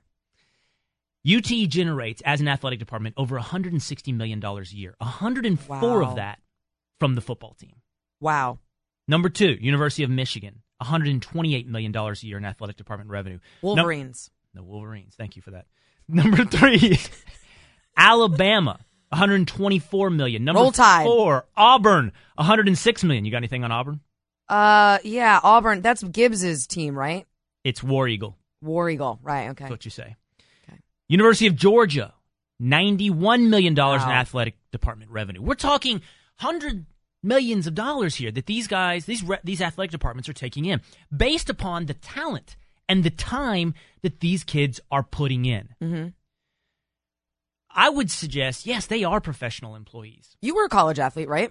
I was. What you can I share? Water polo? Yeah, you can. Water polo. Not a revenue generating sport. No? Okay. Not contributing to those millions of dollars taken in by the athletic department. Mm-hmm. But look, these guys are a captive market. They cannot go seek their fair market value the way the truth is any other student on campus can. Yeah. They cannot go to the pros. You are precluded from going to the pros in basketball for 1 year, in football for That's right. 2 to 3 years. Mm-hmm. You can't just go straight from high school to the pros. So if you have this immense talent, you are consigned to going to amateur status, to devoting those talents to a university in exchange for a scholarship. Now, is that scholarship the fair market value of these guys' talent and time? It's value. Is it fair market? So I would suggest to you no. You like this idea because you think it's fair. It's fair to these student athletes. Yes. I like this idea, I think, for a different reason. And I think that's because for me, there's outsized importance on college athletics. College is a place where you should go to get an education. And I agree that extracurricular stuff is part of that. I mean, I learned more from working in a college newspaper than I ever did in an art history class. And I took many. That was my major. So the global college experience is valuable. However, I think there's outsized importance on college athletics, and it's so important, and there's so much money and revenue and so much attention that I think a lot of students who become athletes don't pay attention to the education, and educators don't pay as much attention to it either. The goal is to get that student athlete to the game every week, out the door, pin that degree on him just so we can say we did, and then hopefully he's on to the pros. And why would they do that? In order to reap all of those hundreds of millions of dollars I'm talking about. And it's not just the athletic department. These presidents of these universities, they want their teams to be successful on the field. TCU, Texas Christian University, went from a middling football program a few years ago to a national powerhouse. I know, because I'm from this area of the country, that applications to TCU went through the roof from kids all across this country. And what happens when your applications go through the roof? The price of your tuition goes through the roof. Supply and demand. And they can raise the price of their education. You also get bigger endowments, and that's what a lot of colleges want too. I mean, that's the whole point too. And so for me, paying the college athlete, I mean, those stats that you rattled off are amazing. $140 million, $160 million. I think when you start paying college athletes a salary, and that goes public, that is public knowledge, and you get to compare the salary of a student athlete to how much, say, the science department got in a year, I think people will be pretty grossed out by that. And my hope is that long term, the role of college athletics takes a real hit. I love college sports. I really do. But I think I want college to be about college. I get that. But here's what I'm telling you. Everybody is riding It is not a development league. College has become a development league. That's correct. But it is benefiting everybody in the food chain, from the president of the university. It's not benefiting the athlete. The athlete's not learning as much as he should. That's my point. The science department that you want to protect is actually being subsidized by that athlete. Right. The revenue he brings in for that university is funding the research projects at that science department. Everyone is benefiting except for the guy who's risking himself on the field. And we should point out, by the way, that the Northwestern football players are not fighting to get paid, actually. They're fighting to be able to get medical benefits, health care benefits, to take the risk of injury that they put on the field and have that offset in a way that a scholarship doesn't. Because if these guys get hurt, concussion, severe injuries, the school isn't there for them after college. That's right. Yeah, and I think the school has another responsibility to be there for them, and that is to teach them so that when sports go away, or you get that injury, or you get too old, or you get that concussion, or you can no longer play, or you no longer want to play, you can do other things. That's the responsibility of a college, too. Now, if you turn these guys into professional employees, into professional athletes, you open up a can of worms. And a lot of people look at this and go, I like college sports the way it is, and I don't want to disrupt that. You know, what happens if these guys become professional employees? Does their scholarship value then become taxable income? Northwestern costs something like $70,000 a year to attend. Is that taxable income? What does it do to the college football system that we've had in place? And many people want to defend that. And I understand that implication because I love it too. I want to sit down on Saturdays and watch the University of Texas beat the Texas A&M Aggies and the OU Sooners over and over and over. But I also recognize an injustice, and you have a captive employee market that can't reach their value. I'll tell you what, let's open this up. A lot of people on Twitter agree. I mean, a lot of people on Twitter agree. One person said, let the idiots unionize and then be taxed on their scholarships. Just like you said, someone else said college athletes should unionize, then require them to pay taxes. Let's do this. I want to open this up to the audience. There's an audience on Twitter that disagrees. That there are some people on the phones as well. 888-900-3393. I want to get to that. I want to hear any opinions that tell me I'm wrong, because I'm open to considering. This is a can of worms. Mm-hmm. The unpredictable consequences of this are huge. And the NCAA has been trying to reconcile and deal with this for years. And they're fighting it. They're fighting it all the way. But when we come back, we'll ask a former college athlete himself, Dante Stallworth, former wide receiver for the Tennessee Volunteers, NFL wide receiver, what he thinks. Should college players move in the direction of professional athletes and start receiving payment? When we come back on Cain and Cupp. You're listening to Cain and Cupp on the Blaze Radio Network.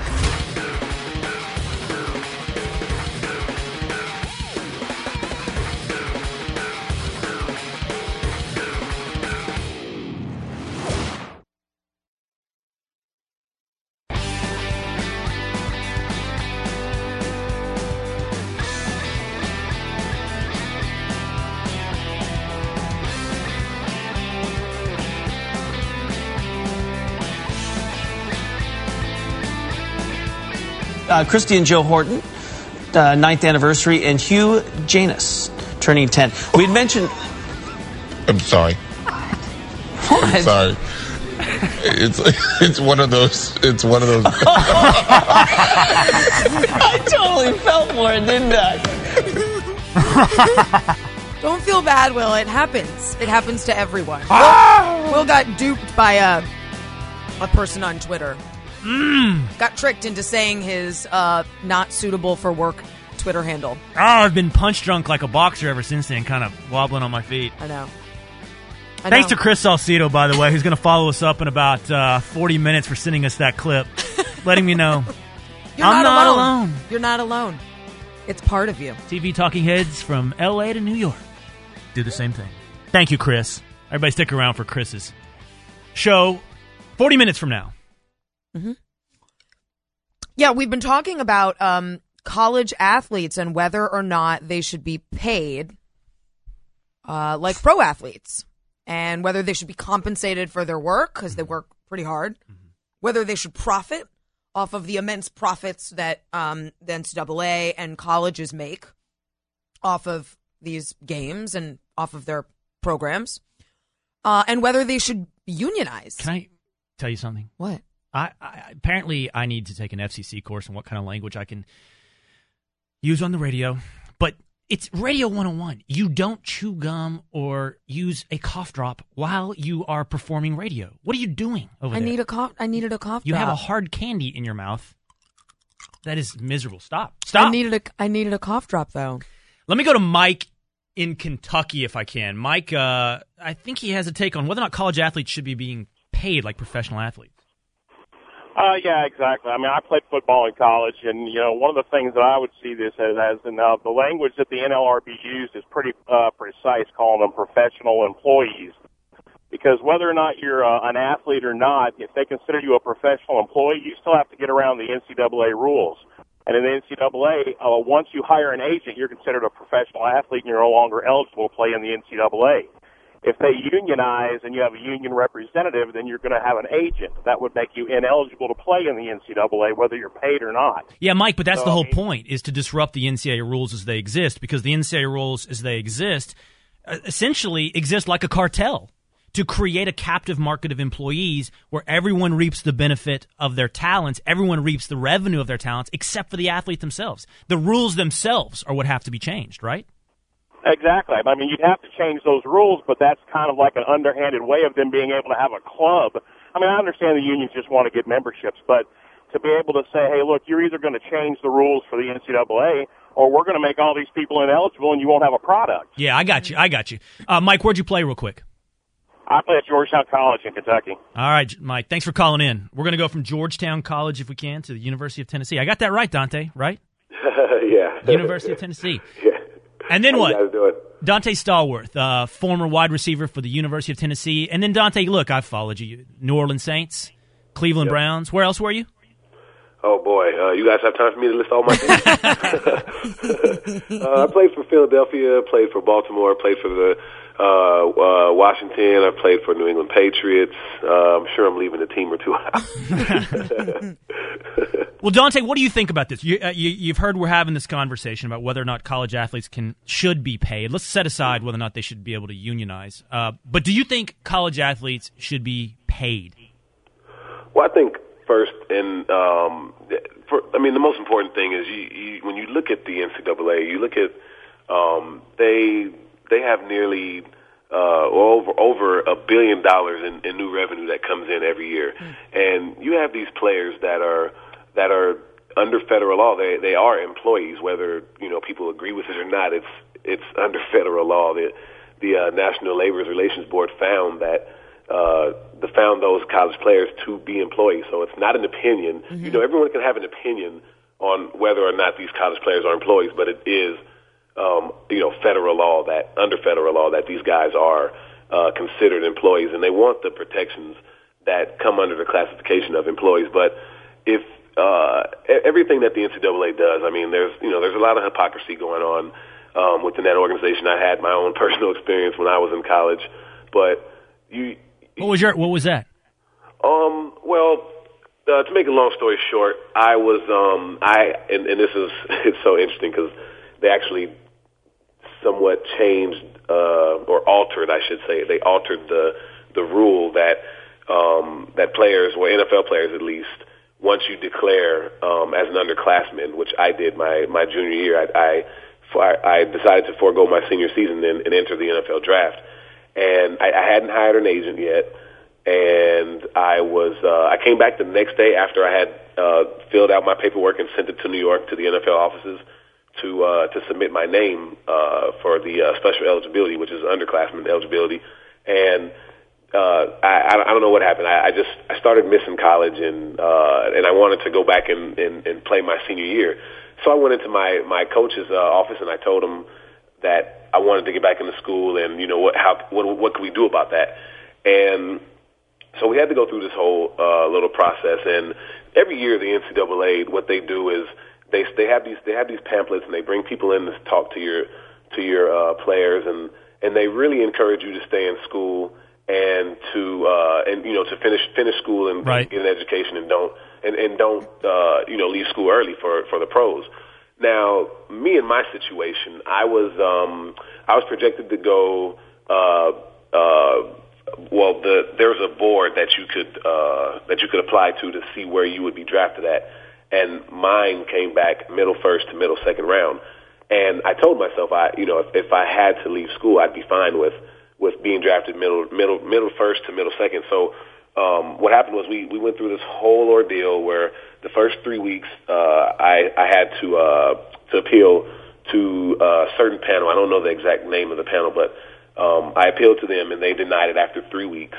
And then I had to go through another appeals process, which would have been another 3 weeks. And now, mind you, this is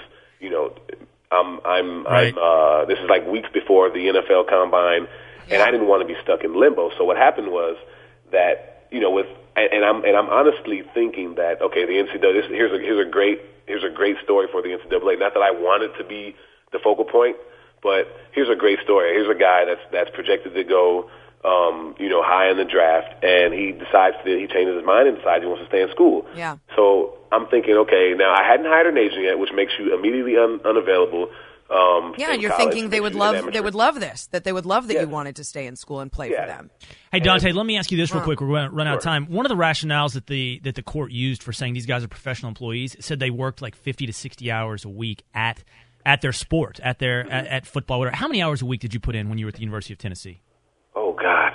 You know what? We were there, I would say, let's see, including workouts, which was 2 hours, and then meetings, which was another 2-3 hours, then practice, which was another 2-3 hours, and post-practice meetings, which was another hour, maybe hour and a half. So 6 hours a day, 6-7 hours a day? Yeah, at least.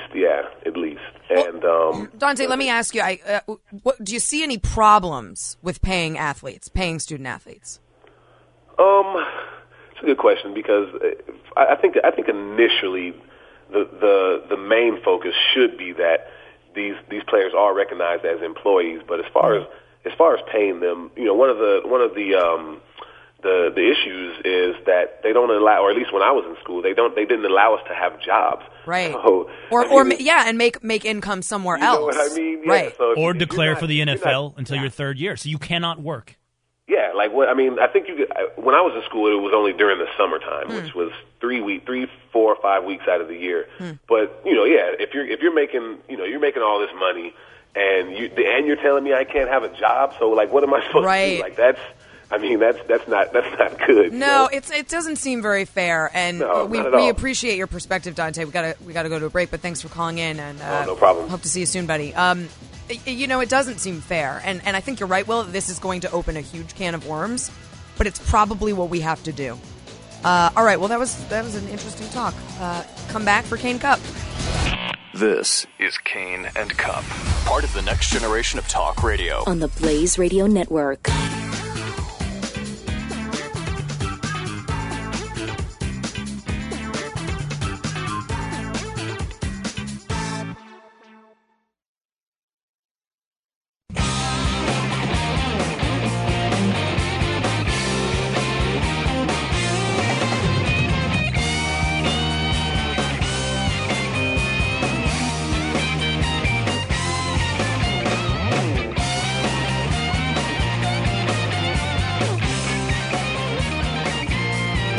What do I think about the Will and Essie radio show? I think it's a perfect match because Essie is a gorgeous piece of ass that everybody wants to listen to, and Will is a really good-looking guy that is the only one that's logical. So you get logical and ass together.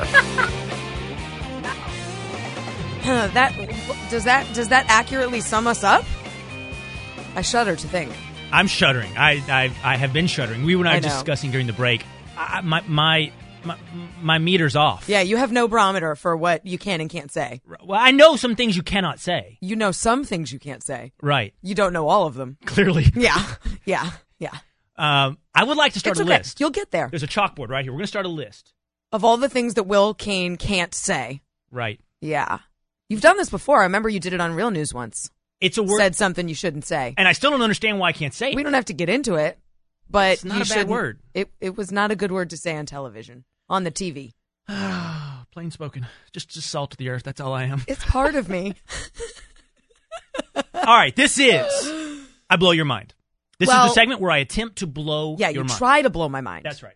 You don't always get to blow my mind. Don't take for granted that every time we do this blow your mind segment, you're actually going to blow my mind just because last week you blew my mind once. And I'm not feeling confident today. It could be because of my FCC violations, but I feel a little weak in the knees. Yeah.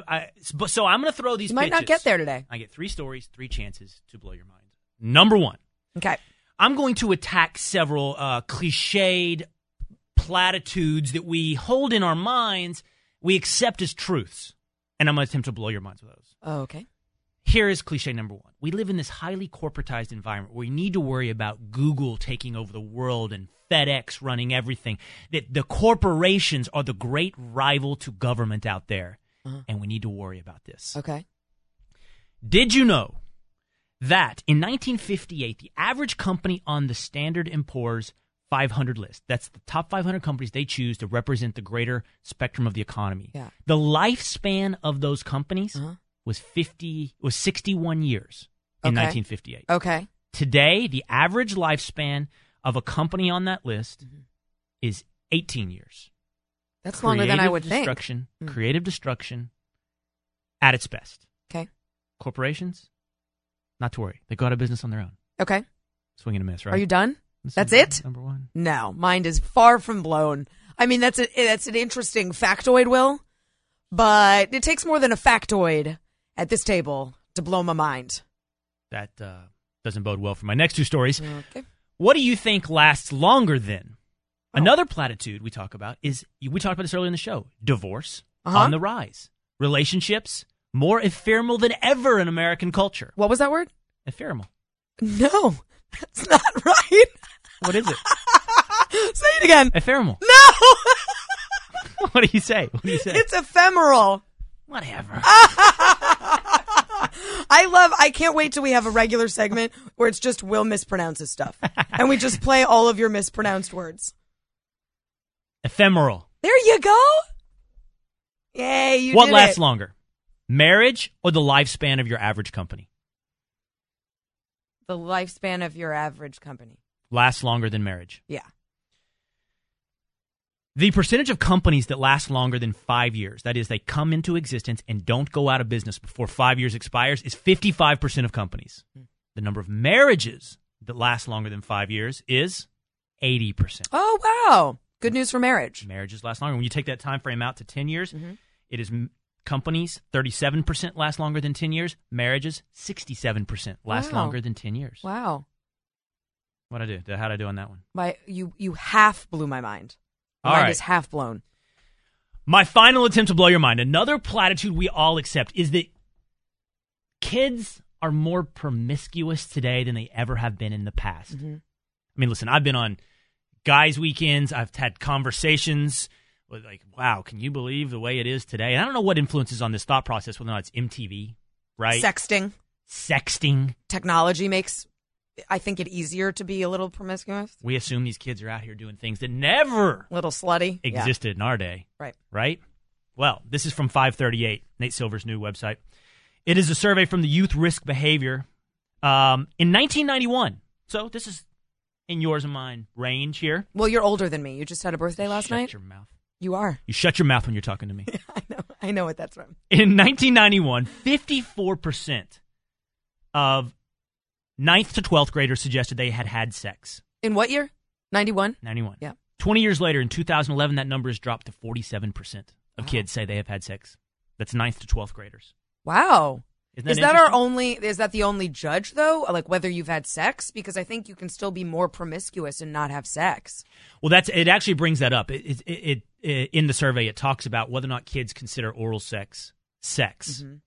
So when it's termed sexual intercourse, it's true, I think, that many of modern-day teenagers are not calling that sexual intercourse. I think Bill Clinton gave them the excuse. Depends on what the meaning of is. Yeah. Right. Well, that's interesting. Interesting. But I think, you didn't blow my mind. Sorry. You struck out this time. But look, not on top of your game today. You're a little thrown by learning about some words you can't say on the radio and some words you just can't say. You just don't know how to pronounce. Words I can't say on the radio and words I can't say. Yeah, you just can't say. Words are not your friend today. No, I think back to the last point I think you made was good. I think every generation thinks their generation is somehow unique and different and new. And every generation's birthright is to think that the next generation is taking us to hell in a handbasket. Right, and we had it so much harder than you have it. I don't know that that's ever true. No, it's not true that everyone is taking us down this sliding scale towards worse. Now, there are things that you and I talk about on a nightly basis, whether or not it's on The Blaze or on CNN, that need to be corrected, that our government is doing and growing and corrupting and perverting in our culture and society. But the truth is, and I know this is a hard thing, the world generally gets better. Right. Violence goes down. Right. Standards of living go up. Right. Yeah. And that's a testament to human beings, not to the organizers and governments among us. I want to share a quick Will Cain story, because one time he was on CNN and he tried to pronounce the word cacophony, which is a hard word. But no one made you say it. you chose to say it, and instead he said cacophony. Yeah. Cacophony. Put that there with the ephemeral. Yeah, ephemeral. Which we can't even blame on your Texas accent. Like, you just chose to pronounce that wrong. Just George Bush in me. Ephemeral. Cacophony. All right, so I struck out this week. I'm making a Will Cain dictionary. Yeah, we'll pull these. We'll put the words Will can't say on the radio on one side of the chalkboard and the words Will can't say on the other side. Just in general. Right. I like it. All right, when we come back on Cain and Cupp after the break, we're going to talk about, speaking of words, word police. Stephen Colbert got himself into some trouble this week. And I don't think everybody in the audience is necessarily unified behind us. I got some pushback last night on Real News for suggesting the political correct word police have gone too far. They can't even understand satire anymore. When we come back on Cain and Cupp on the Blaze Radio Network.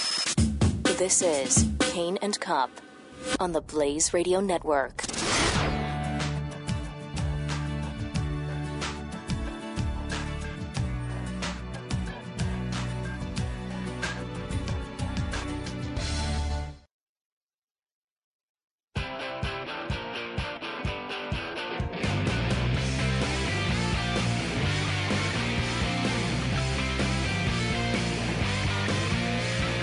Cain and Cupp. Cain and Cupp. And Cupp. Cain and Cupp. Cain and Cupp. I did it. Welcome back to Cain and Cupp. I'm Will Cain along with S.E. Cupp. This is our final stretch to 12 o'clock when we turn it over to you. Yeah, luckily for me. Man, you've had a day. It's been a tough one for you today. It has. You want to review? You want to go over all the words I've said that I can't say? Gosh, I mean, you don't want to review. You said a bad word. Then you read a tweet that you probably shouldn't have read. You didn't do that knowingly. I feel no guilt on that one. No, because you didn't do it intentionally, but any idiot would have looked at that Twitter handle and not read it aloud. Thank you. And then, well, you mispronounced some words. But that's you just do that. Language. Hashtag language. I'm looking up on the board. The top story on The Blaze right now is Bill Maher tricks guests with racist Paul Ryan quote that was actually said by Michelle Obama. Yeah, that's gold. That is gold. Somebody else is getting in trouble with language this week, not only me and Bill Maher's guests, was Stephen Colbert. He was mocking the owner of the Washington Redskins, Dan Snyder, who has taken a lot of heat for the name of that football team, Redskins, and his resistance to changing that name.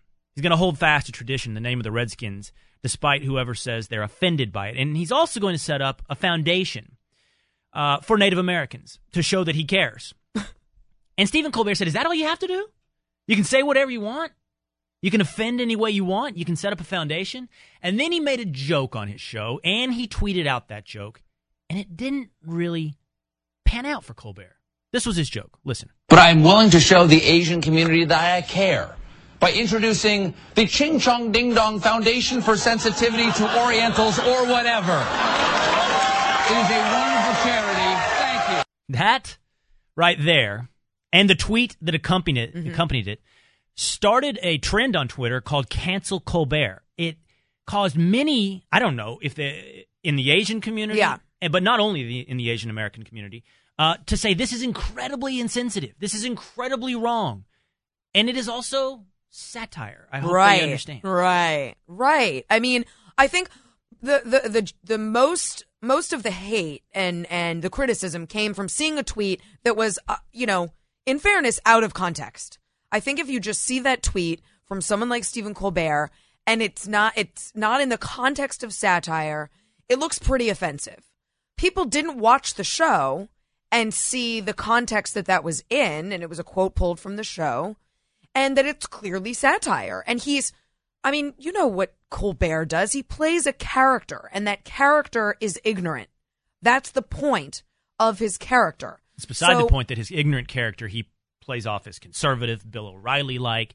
We, as those of us who are on the opposite side of the value and political spectrum from Stephen Colbert, are the butt of the joke, largely. Yeah. Oh, yeah. He's making fun of conservatives. Yeah.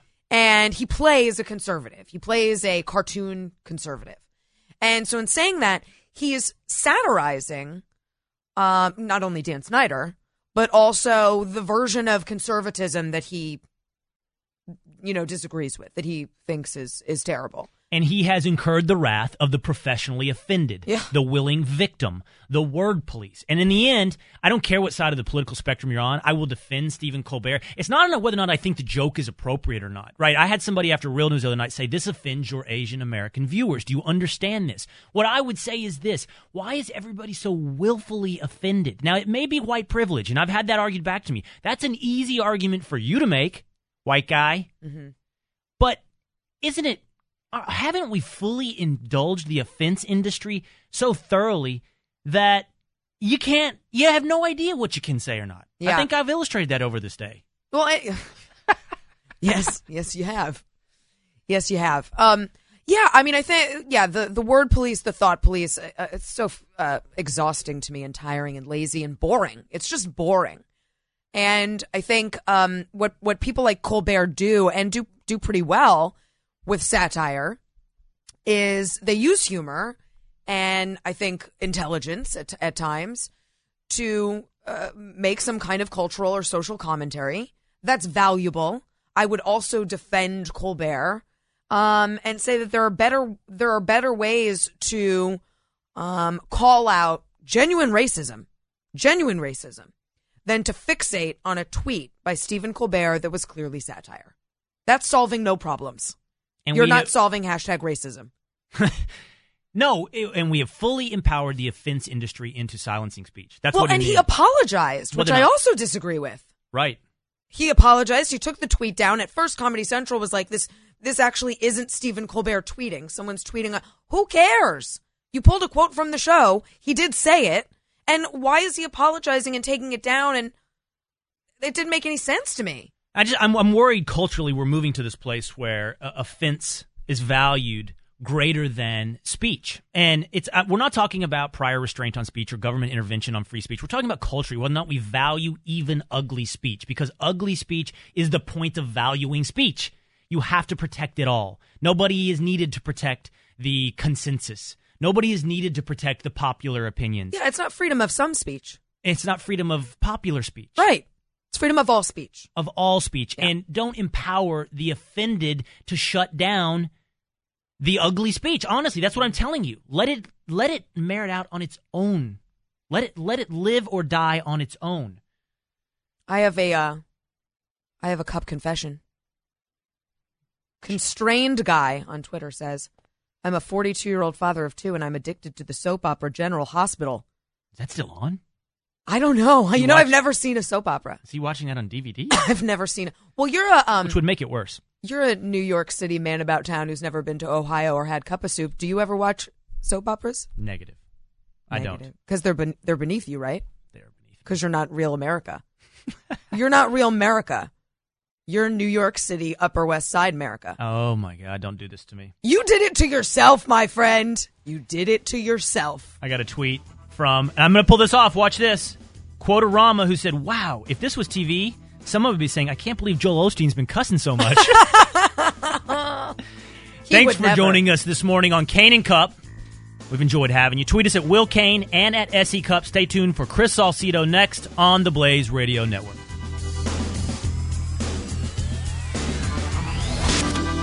You're listening to Cain and Cupp. Part of the next generation of talk radio. On the Blaze Radio Network.